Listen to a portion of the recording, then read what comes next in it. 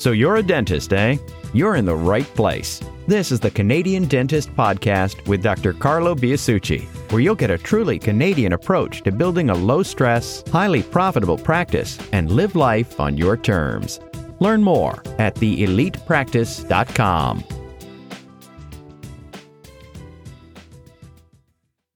The following is an excerpt from a recent members-only Q&A session. Do you see government plan patients? And if so, why do you see them? And then how do you make it productive? Okay, good question.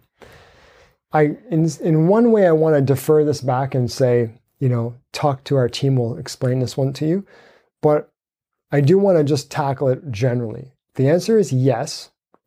In fact, we're the only office in our community that open the doors to government plans. You want to come here, we'll take you. With one Facebook post, I think we got, I don't know how many 100 patients came, okay? Because no one else would see them. Right. So the reason we saw them is because no one else would, period. It's the reason why when I do GA to this day, 8 out of 10 cases are healthy smiles. Right. They're not wildly profitable, but under GA, they can be. It's one way. But the way that we dealt with it in general was to make it a more strategic schedule. So instead of sprinkling government plan patients all over the schedule, we just had dedicated days. And on that dedicated day, we would overbook, not to give poor service, but because the nature of the demographic, there were some openings. You have some people that don't come in. You have some people that it's, maybe it's one tooth kind of thing. And you have some people that need like 8 fillings. Great. And so we would just bring them in and give them the treatment that they were not getting. Because in the usual dumping ground for these patients is the emergency system, be it the hospital or the on-call dental system, which, by the way, both provide very needed and valuable services. But they don't have the time to properly deal with the patient's needs fully. They deal with the problem, the emergency. So we would bring these patients in, we would do a diagnosis, treatment plan, and treat it all right there. So they might be in the office for 2 hours, but we get it all done. And we would just be back to back all day. People understand this concept because lots of offices do the free dentistry day. That's what we did.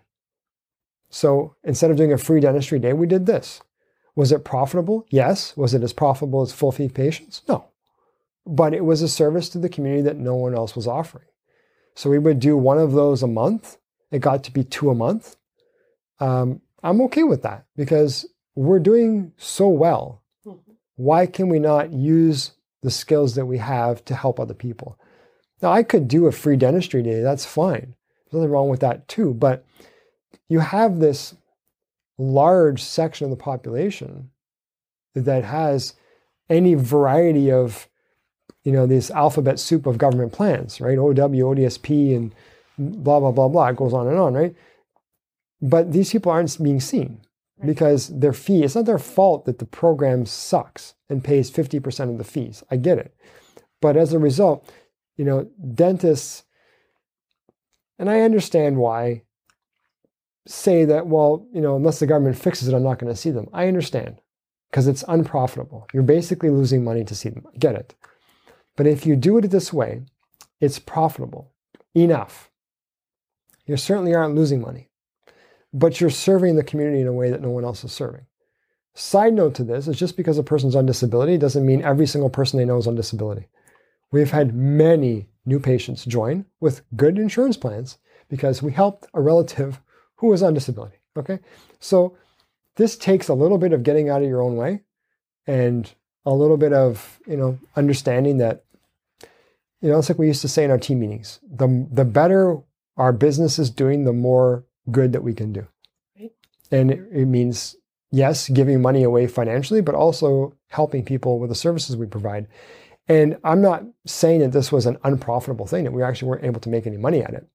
It was profitable, just not like a full fee day. However, it is still profitable.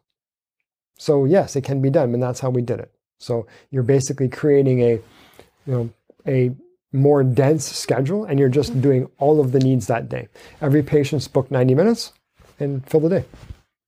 Super. And by the way, double book it too while you're at it. So people have to wait a few minutes. It's okay. And you tell them when you book them, hey, you know what? We have some time on this day.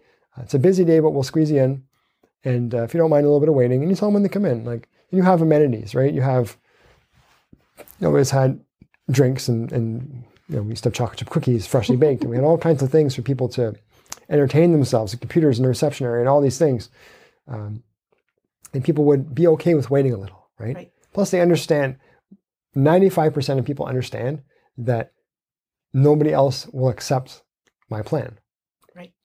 And they don't have the means to pay for it anyway. So it's, if I have to wait 20 minutes, it's not going to kill anybody, right? So people are generally more acceptable of that. Thank you for listening to this episode of the Canadian Dentist Podcast. If you want to know how Dr. Biasucci tripled his practice in 3 years and cut his work week in half, request your free information kit at theelitepractice.com.